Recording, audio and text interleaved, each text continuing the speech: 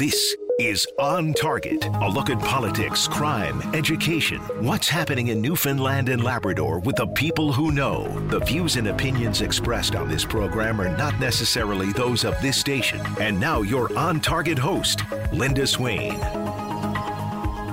Well, it's that time of year, isn't it? Just hearing Jolene Grimes give out the weather there. And snow, ice pellets, and rain, a sloppy mix in Labrador over the next 24 hours or so. It has begun. Now, Labrador usually gets it a little earlier than the rest of the province, but be that as it may, to hear that in the forecast sort of just really does give you a chill down your spine, unless you happen to have a snow machine. Well, the situation on the Trans-Canada Highway at Bellevue Beach, still some significant slowdowns in the area. Traffic is moving, but it's moving very slowly, so please be aware of that. That's following a fairly serious crash there involving a number of vehicles near the Bellevue Beach turnoff. So traffic in both directions, slow going at this time. Please show patience and caution in the area. Well, 18 of NAPE's 21 bargaining units have accepted the latest agreement put before them, but it's back to the bargaining table for 3 bargaining units. The collective agreements represent an extraordinary amount of work, just one of the many things the province's largest public sector union is working on at any given time. Well, my guest today on Target is NAPE President Jerry Earle. Hello. Hello, Linda. Good Friday afternoon to you and your listening audience. Same to you. And the long holiday weekend, you got turkey on the menu? Certainly hope so. That is the plan, and trying to gather with as many family members like Newfoundlanders, Labradors as can, and trying to take a day or so downtime like so many can, and unfortunately many workers don't get to do that. Indeed, and be thankful for the good in our lives, but it's a busy time. Busy is an understatement. As you just alluded to in your preamble, the collective bargaining process is one of many things that NAPE does throughout Newfoundland and Labrador for workers and workers outside of a union in our communities. So bargaining is probably one of the most challenging things. Most people don't realize what's involved with collective bargaining or the type of bargaining we have to do sometimes. That is probably one of the most challenging things that NAPE or any union has to do at any given time. So for 18 of your 21 bargaining units, the collective bargaining is now done. What is typically involved in that process? The process starts months, years back, actually, because what happens is a consultation process takes place with members. They have a right to go to their locals, which is their workplaces, bring forward issues, and those issues go to what we call a provincial component convention, where everybody at that then debates the collective ideas and comes up with ideas. And they elect negotiating teams of their peers. What most people don't understand is that these are frontline workers themselves that assemble with these negotiating teams, and then negotiators, professional negotiators, are assigned with them, and that's who proceeds to bargaining tables. In this instance, we come up with a centralized bargaining process because we thought it was prudent to try to get collective agreements in place that people knew where they stood after the very difficult time and the difficult times that people are facing. So it's a very complex process. You can only imagine in NAPE's case, we were bargaining for 21 separate, unique bargaining units. Some are really close and related. You take healthcare, for example, lab and x-ray, health professionals, hospital support, faculty, for example. So there's related bargaining units, but then there are some that are not related in any way, shape, or form. So you're trying to balance those efforts at a bargaining table. Sometimes collective bargaining can be fraught with some difficulties and can be contentious at times. Was this a relatively smooth process for those 18 units? I would not say smooth. It was a respectful process. I agree with that. The process respectful. Did we have some tense moments at the bargaining table? Was there some very tense conversations at times? That's part of bargaining. And sometimes it can get pretty heated and challenging because the parties at a bargaining table have certain interests in mind. Obviously, the union's interest is the membership, the frontline workers, and trying to attain collective agreements that are respective of the work they do. and then trying to ensure appropriate compensation in challenged environments. And obviously the employer is going to come to the table. In this case, government represents of the 21 bargaining units, 16, and then Memorial University Marine Institute represented 5 others, and they have interest that they come to the bargaining table with, things they may want to suggest have removed from a collective agreement or remoted, and then obviously we're looking to enhance or at least maintain and improve the working lives of members. So it's a very challenging process. Anyone that's never sat at the bargaining table is going to be really difficult to appreciate it. I've been there personally. I don't collective bargain right now. That's what our assigned negotiators do, but it's an extremely challenging process and one that most often people do not realize the effort and the work that goes into, and sometimes trying to understand the results is really difficult on many people. So most of those agreements have been ratified, but 3 bargaining units have rejected the proposal. What happens now? What happens now, and I think if I heard an interview correctly, because I usually PVR every piece of news and go back and replay it and sometimes replay it again, I believe I heard the minister say that they're prepared to reach out to us because we have to now try to ask the employer to go back to the bargaining table with those 3 particular groups, because that's where we were with those along with the other 18. So it seems the minister has indicated that's an option. If not, then there's other processes outlined in the legislation that we would have to follow through with. But we're not the only ones that bargain with government. You have to realize the registered nurses, QP, IBEW, NLTA, the Newfoundland Labrador Medical Association, and many others bargain with the provincial government. So we all have to try to lobby for our turn at the table, pardon the phrase, but that's the way bargaining works. So we will now try to get a date and time to return to the bargaining table, because these are, again, 3 unique units with unique issues that need to take a second look at, see if we can come to some compromise, and if not, then we have to use the legislation and proceed on. Same basic template for all these units, or does this simply reflect those specific types of workplaces and their own unique circumstances? The compensation template is what government has said to us is the compensation template. One thing, and again, I realize frontline workers, the main thing that affects workers is their pocketbook, basically, and that's quite understandable. We have, as a union, been lobbying for issues sometimes, in some cases, Linda, for a decade, 2 decades, and this round of bargaining, some of that success was realized. In some instances, it does not mean monetary compensation, but it does improve working conditions. I'll just give you an example. You've heard NAPE and other unions talk about why do we have to continuously go to a doctor for a medical note with a condition that we know exists and is going to continue to exist for the next year, 2 years. So something that we were successful negotiating, I believe the first union in the province, and one of the first unions, or few unions I should say in the country, is, for example, if I have migraine headaches, all I need to do now is produce a medical note that is satisfactory to the employer by my medical provider saying there's a likelihood that Jerry Earl experiences migraines, and there's going to be a couple of times this year that he's going to be off as a result of that. So I don't have to tie up in the emergency department or a family doctor's office, because we know they are certainly lacking and many don't. So just one example of improvements we've made that we have been struggling for, in that case, that one there for about 2 decades. Is that right? Absolutely right. Even though it helps streamline the process, I guess because everybody has an understanding now of, some of the stresses and strains on the healthcare system. Absolutely, and that was the angle that we always went at it from. If Jerry or Linda or somebody listening on has a diagnosed medical condition that's going to prevent him from attending work on several occasions during the year, and a doctor, because this is a doctor, is going to confirm that, why do I have to go and wait in the emergency department? Number one, if I got a migraine, that's the last place I need to be recovering. So finally, the other side's seen the light on that, and we've concluded that. And things like gender-neutral language, believe it or not, that didn't exist in collective agreements. And it doesn't mean anything from a monetary point of view, but it's inclusive language that respects a segment of our population. something that we didn't really deal with, Linda, before the pandemic, for example, working remotely. Now we have language there that talks about how that will play out in the coming months.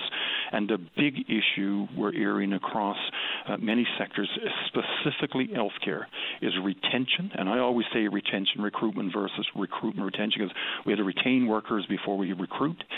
We have now a working group set with government to sit down and address that very issue, apart from other initiatives that will be announced or have been announced and will be announced. So a very key piece to look at, what do we do to improve retention in areas such as healthcare, and then look what we'll do to improve recruitment to help fill the voids.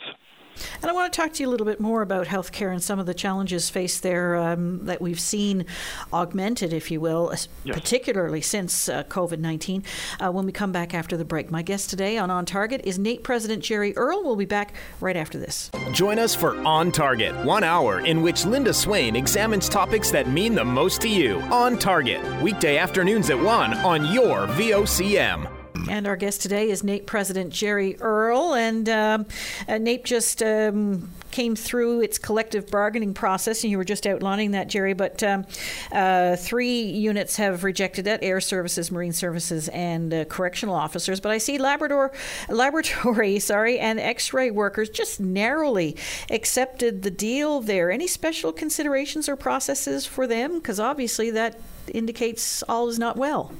So, and what a union or any union should do, I know what NAPE does, is to assess the outcome of any ratification, even if all the bargaining units successfully passed.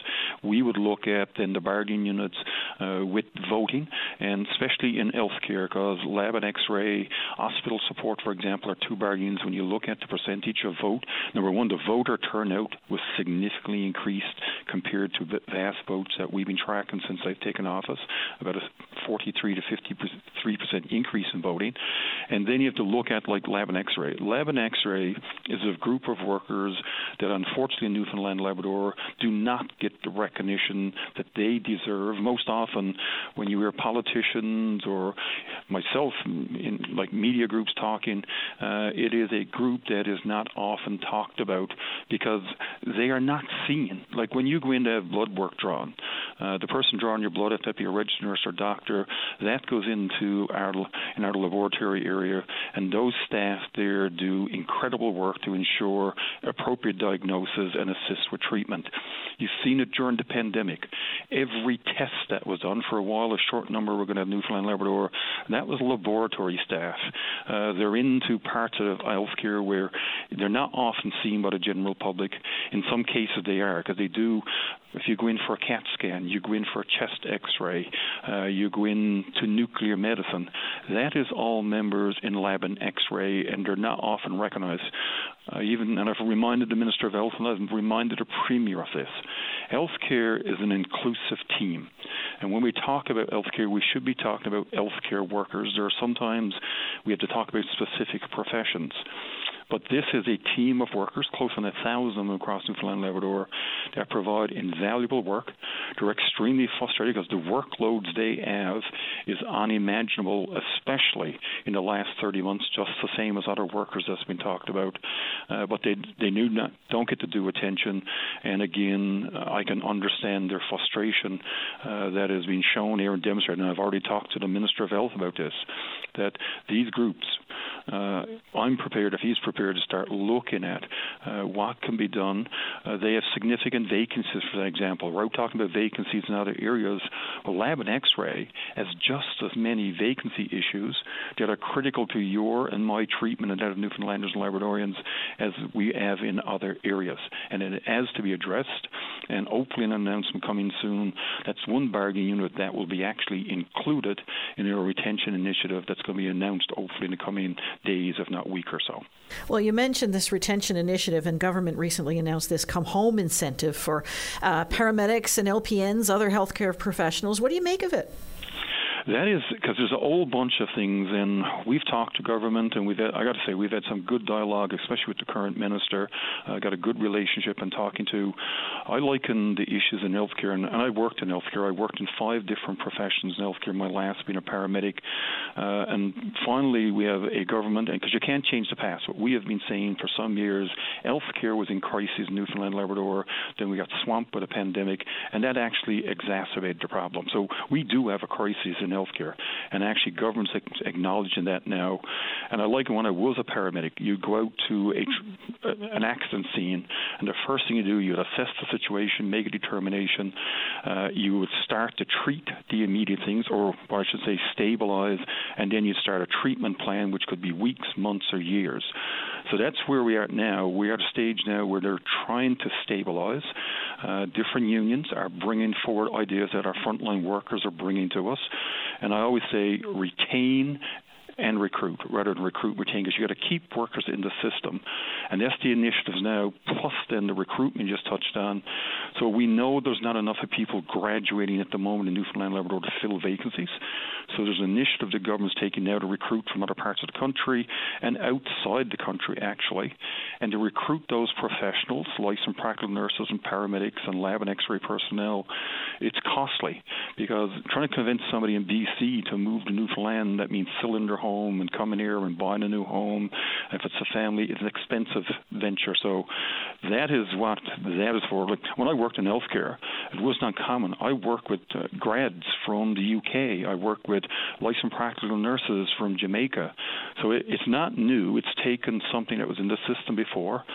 But in order to recruit, you're going to have to come up with some level of compensation, because a person moving there, if you're going to convince them to work in Tullingate or in Labrador or in Arbor-Brenton, you're going to have to convince them to go there. You're going to have to help them to buy a residence and set up. So that part is one initiative that I think is necessary to recruit from outside, but not only outside, because what we've talked to government about is recruiting internally. And what I mean is Newfoundlanders and Labradorians, because there's people out there that's interested in working in healthcare. And as difficult as it is, Linda, I would say it is a rewarding career. I've been there. You talk to healthcare workers. It's not about the work. It's about the volume of the work and the inability to be able to get time away from that work. Is the and you just alluded to it there, but is the issue just money, or are there other incentives that would help people stay happy in the jobs that they have now? The issue is not just money, because the thing is, there's money in the healthcare system. But can you only imagine what we'd have done if we'd have done what Moya Greene suggested about a year ago, to cut 25%? Imagine the chaos. But the issue is, look at the healthcare workers that are there. They can't get a day off.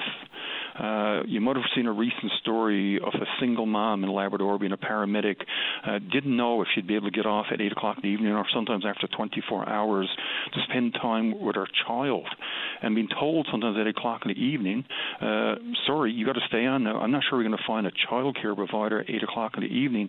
But that's happening right across Newfoundland, Labrador. That's happening near the metro region.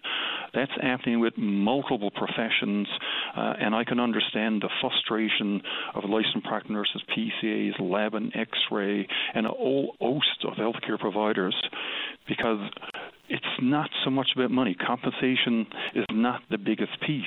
Is that when a person goes to work for 12 hours, they would like to get off after a 12-hour shift rather than work 16, or on their day off when they're trying to get a mental health break, is which what their days off are, being mandated to work. I was into an emergency department on Monday, and the first person that I bumped into said, Jerry, this is my 14th shift. 14th shift. And then you wonder why people, it wasn't about the money. They just wanted a day off.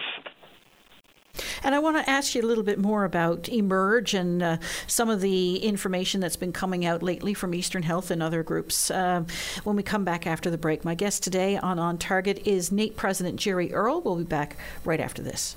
Got plans for midnight? Bring your VOCM along with the best soundtrack for every night, anywhere. The VOCM All Night Show, midnight on your VOCM. Guest today on Target is NAPE President Jerry Earle. And Jerry, just before the break, you mentioned visiting a worker at Emerge who was working on their 14th shift, and all workers are asking for in some of these cases is a day off. Eastern Health took the extraordinary measure of asking people to stay out of emergency unless an absolute emergency to avoid those long wait times that we've become accustomed to. What are some of the factors involved there? Well, one of the big factors of what we're hearing is people don't have a primary health care provider. I think there's some good initiatives in the health care to talk about setting up these collaborative care clinics where you'll be able to go into a clinic and be a family physician. There'll be a nurse there, whether a licensed practical nurse or registered nurse. It could be a social worker. It could be somebody to draw your blood.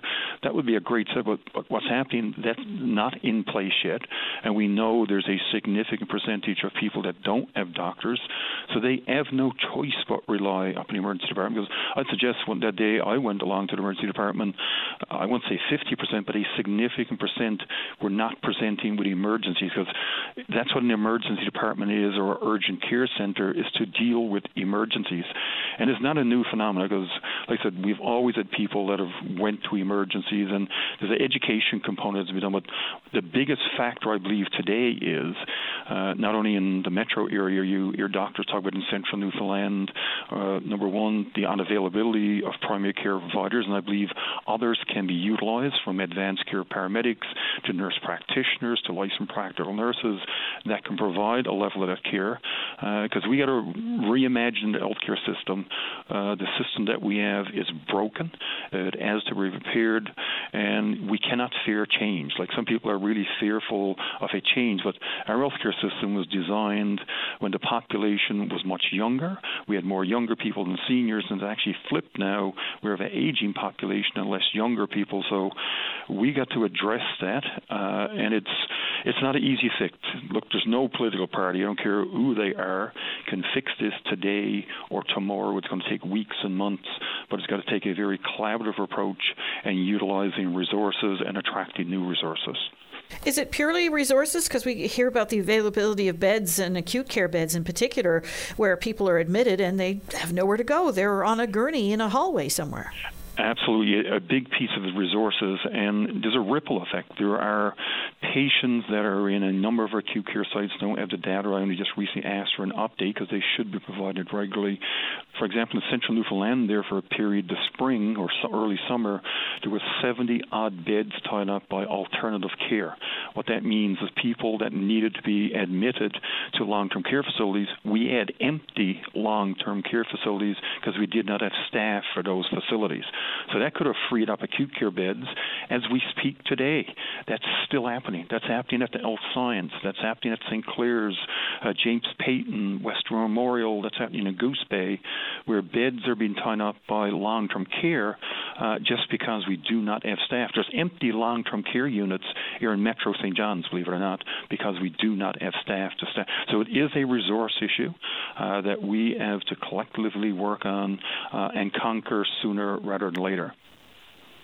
I see that there have been more red alerts in the healthcare system, and I know as a former paramedic, this is an item that is of utmost importance to you. Any improvements being made there?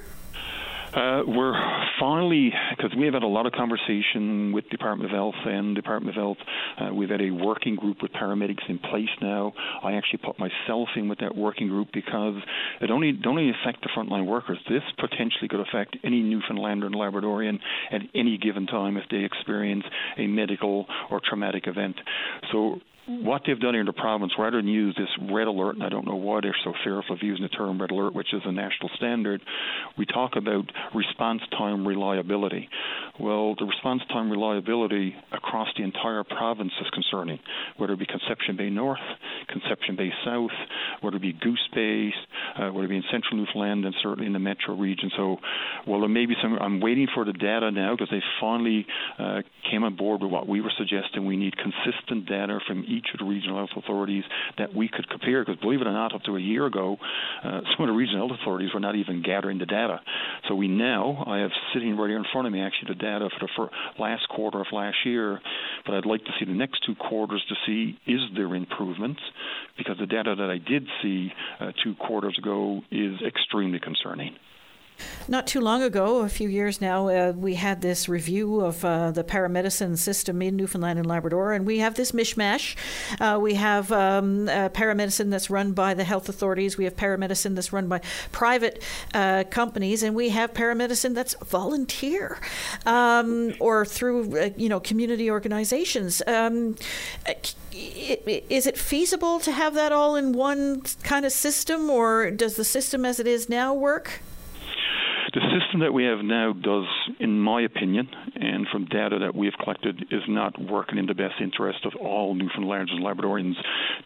It depends on the region of the province that you're in, what type of service you may get, or the level of service. So the women and men that work in this system do everything they can on every given day, and they're dedicated to the system. But again, I think one of the things, Alpha Cordell is talking about a system, a centralized, because when you talk about that part of the system, there's also the air ambulance side of it. And believe it or not, Linda, the air ambulance does not even come under the Department of Health. It comes under Work, Service and Transportation. So we have an air ambulance crews, because that's one of the groups that actually rejected a collective agreement. The pilots that operate the air ambulance are actually in Work, Service and Transportation. And then the people that are in the back of the air ambulance are in a total separate government department, which makes no sense, never did. So I think a coordinated, at the very least, public emergency response system would be in the best interest of everybody. Because whether I live in Arbor Breton, or I live in Goose Bay, or I live in St. John's, I should expect an appropriate level of emergency service when I have a life-altering event that happens, or a motor vehicle accident that happens.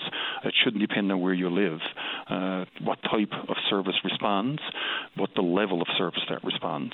And we've seen some sad cases in the past involving air ambulance services. Now, sometimes it's weather-related, but sometimes it's been the availability of staff. Again, I wish, because we have had a group that we pulled together, made up of, again, I always say listen to the frontline professionals that deliver the services, irregardless. And in this case, we struck a working group made up of air ambulance staff at least 2 years ago, Linda, that came forward all kinds of recommendations, met with various officials, and today still haven't got a satisfactory result. Some of the things they were recommending would actually save money and would actually increase the availability and the response of the air ambulance. Now, there's nothing, unfortunately, we can do in some areas when weather prevents an air ambulance from mobilizing, but when it's an issue of where you place the assets and where you have the air ambulance pilots and the ground crews, that can be fixed, and it's not a substantial cost. And again, we got to put life here ahead of the almighty dollar, because actually, it was, from what they showed us, and the Secretary Treasurer, Nate, led that committee along with a group here because of the significance. It looked like it could save money, but like I said, Linda, we've been presenting that now, these frontline workers, for about 2 years. And it appears as though governments can put its hands on money when and if needed. We only need to look as far as Hurricane Fiona and the $500 announced this week. I want to touch on that a little bit when we come back after the break. My guest today on Target is NAIT President Jerry Earl. We'll be back right after this. Take a break. Join us weekdays from 12:30 to 1 p.m. as we discuss anything and everything that's happening now. It's all on the table during your VOCM lunch break. And we're back. Our guest today on Target is NAIT President Jerry Earl. And Jerry, it's hard to believe, but it's been 2 weeks now since Hurricane Fiona struck the southwest coast. Very many of your members affected? Yeah, there was. We have members in the southwest coast area, some that were actually directly on the front line. We represent the municipal employees, for example, in Port-aux-Basques. We have student assistants there. We have home care workers there, the college workers there. We represent. The day before the storm struck, I reached out to the local president of the municipality, a chap that lives right in Port-aux-Basques, and spoke with him. And then the day after Fiona moved out, I reached back to him again. And to tell you, like, Newfoundlanders and Labradorians are renowned for their kindness and their compassion. And I said to this local president, I said, what can we do for you? What can we actually do for you? He said, God, he said, a couple of pizzas wouldn't hurt. Now, this is somebody that had put in unimaginable hours at that point in time. And he said, if you can do something to help our community, well, I assure you that local and several others out there that were in the front line got their pizzas, and that on behalf of them, all of NAPE members pitched in, and we've already donated some $20,000 to that area. And locals, I just checked with our county department, are actually saying, we want to help now. So we're actually having our locals across Newfoundland and Labrador sending in funds. So all I can say to the people of that area is that we're all thinking about them. They have gone through untold hardship, and Newfoundlanders and Labradorians, the vast majority, are pulling together to help out like we always do. So I can't imagine what the people in that area endured and gone through. We've seen the pictures, and many of us, I've said, as you see me post, is we just watch helplessly. But that just gives you an example of the type of workers that are. Because that municipal worker, when I spoke to him, was about helping his community, and what they had just put in for 48 hours the second time I called them was just send us a couple of pizzas. And that's been echoed so many times, because that's what workers in Newfoundland are doing. Because I had a repetition of that in central Newfoundland when the forest fires was out there. We had a provincial board meeting in Gander. I went out early along with Secretary Treasurer just to visit the site and the frontline forest fighters.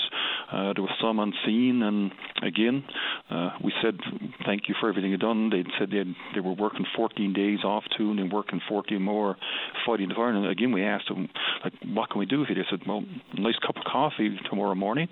So we delivered coffee 6 o'clock in the morning to them. They said, this facility, the Max Sims camp, have been really good to us. We're used to sleeping in a tent. We actually got a cot while we're fighting the fires here.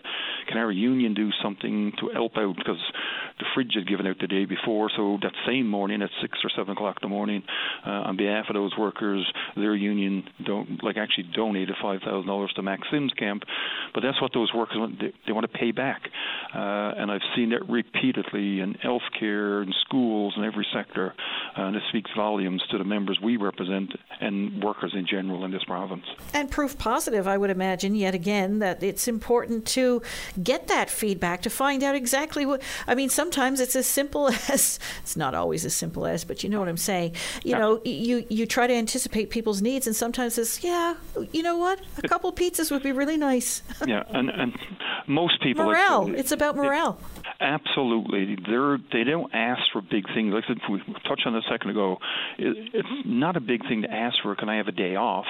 In this case, these workers, they were just saying, like a couple of pizzas or a cup of coffee at 6 o'clock tomorrow morning. I can tell you that's easy things to do, and it's all about morale. It's all about recognizing the contribution of workers, whether they work in lab and x-ray, hospital support, when they're schools, anywhere, because you can't buy recognition. You just got to give that recognition. And you don't understand the issues until you talk to frontline workers or you visit the sites where they are. That's been really difficult the last 30 months because you're not allowed into facilities and you got to get permissions. That's a big piece that we have missing right now, because I keep saying I'm going to get cabin happy soon, but we got to get back out and talk to frontline workers and understand exactly what their needs are. And again, people think it's all about compensation. You listen to some, but it's not all about compensation. It's about recognition and just getting a break. Just being able to go home to your family sometimes is what workers are asking for. Working or not, we're all feeling the pinch these days, and the provincial government announced $500 in cost living benefits to some 392,000 Newfoundlanders and Labradorians this week. Was there a better way to address the cost of living? I think the government has the best of intentions in trying to do this, because Newfoundlanders and Labradorians, workers, people that are unable to work, people in low income are hurting, and it may be an effort to try to get it out the door without too much red tape. But there's certainly questions that we would ask, like, I'm not sure if somebody making $100,000 a household with two people making $98,000 needs $1,000 between them, when a single mom, because I've seen somebody posted yesterday, a single mom with two kids making $30,000 is going to get $500, when technically a household with $198,000 is going to get $1,000. So it may have been an initiative to try to get that money out the door expeditiously without a lot of red tape. I think things, again, listening to frontline workers, could have been done different, and that someone like that mom making $30,000 with two kids should have probably got more. Not should have. absolutely should have gotten more than $500 versus somebody making a household with under $98,000. So I think it was with best intentions, and I applaud any government, not just this government. We're seeing it at the federal level, and other government or other parties suggested, Linda. That's needed right now because people are hurting, and especially those that are disadvantaged, minimum wage earners, people working precarious work, part-time work, are extremely hurting. And I think the initiative was well intended, just probably how it was rolled out could have been done a little bit different. $200 million, that's nothing to sniff at. And, I'm sure a lot of people appreciate the little bit of help, but could that $200 million have been used in a different way? And that's what I mean. Like, could have been more directed at people that needed it, the people that are truly experiencing hardship. Everybody is experiencing hardship to a varying degree. But like I said, somebody making $98,000 and two people in a household, maybe somebody making $98,000 and the other person making $50,000, they're still making $140,000 between them. Do they need that money as much as, or do they need as much as somebody that's making $20,000, $30,000, barely surviving? So that's what's got to be looked at, and I understand it's a one-time initiative. It's an immediate need, especially heading into this time of year when anybody that's trying to heat their homes or trying to feed their children. People are making difficult choices. I'm having members calling me that are employed that are making difficult choices. And it's heart-wrenching to listen to it, knowing that in some cases there's not a lot we can do to change things in the foreseeable future. We're still borrowing money, still not clear exactly where that $200 million is coming from. The fall fiscal update due in the coming weeks. What do you expect? What I expect is, I believe, and again, I don't have any crystal ball, and I'm just observing, I think probably where some of that money has come from, and that's what I guess government's looking at. They're not sure it's going to be here next year, the year after, because a one-time payment versus something that's going to happen year over year. I'm thinking some of it, like we've seen what the oil prices have been for the last 6 months, much above what the provincial budget projected, and what oil experts even projected. So I'm assuming there's additional revenue from that, and some of the money that's been infused from the federal level has went into our local economy. So I'm hoping, I'm assuming that's where some of that money is coming from, to be able to assist those in their problems that need that assistance. So I guess the fall update will tell us that, because I think there was an hint at that yesterday, that there's some additional revenue from some sources that is above what was expected. And finally, Jerry, any final thoughts leading into the long holiday weekend or otherwise? In a couple of areas. First of all, to people on the Southwest Coast right now, I'm sure many are thankful that there wasn't a greater loss than was experienced there, but I can only imagine what they're going through. For the people that are here, we're especially thinking of them. To every worker out there, I want to wish them and their families a happy Thanksgiving. And there's many members that we represent, as do other unions, that will not get to spend Thanksgiving with their families. They're going to be working in our emergency departments and on our ambulances and our labs and in our correction facilities and on our ferries across the province. So I want to thank them for what they do, Linda, every day, and especially on long weekends when some of us get together with family. They don't get to do that, and that happens repeatedly. But just a happy Thanksgiving to them, and a happy Thanksgiving to everyone in your listening audience. It's challenging times, but take what we can from this weekend and try to get some downtime and enjoy it with your families. And find those things in life to be thankful for. It may be harder to see on some days than others, but it is a time for reflection and spending time with family and having hopefully a little feed for yourself. So, Jerry Earle, I really appreciate your time. Thank you very much. Linda, I really appreciate the opportunity to spend this hour with you and your listening audience, and to you and those at VOCM and everybody listening. Like I said, happy Thanksgiving, and just try to take some time for yourself and reflect on those things that we are thankful for. All the best to you. Thanks. And we'll be back on Tuesday. Of course, this is the long holiday weekend. A happy Thanksgiving to you all. Do stay safe. Thanks for listening, everyone.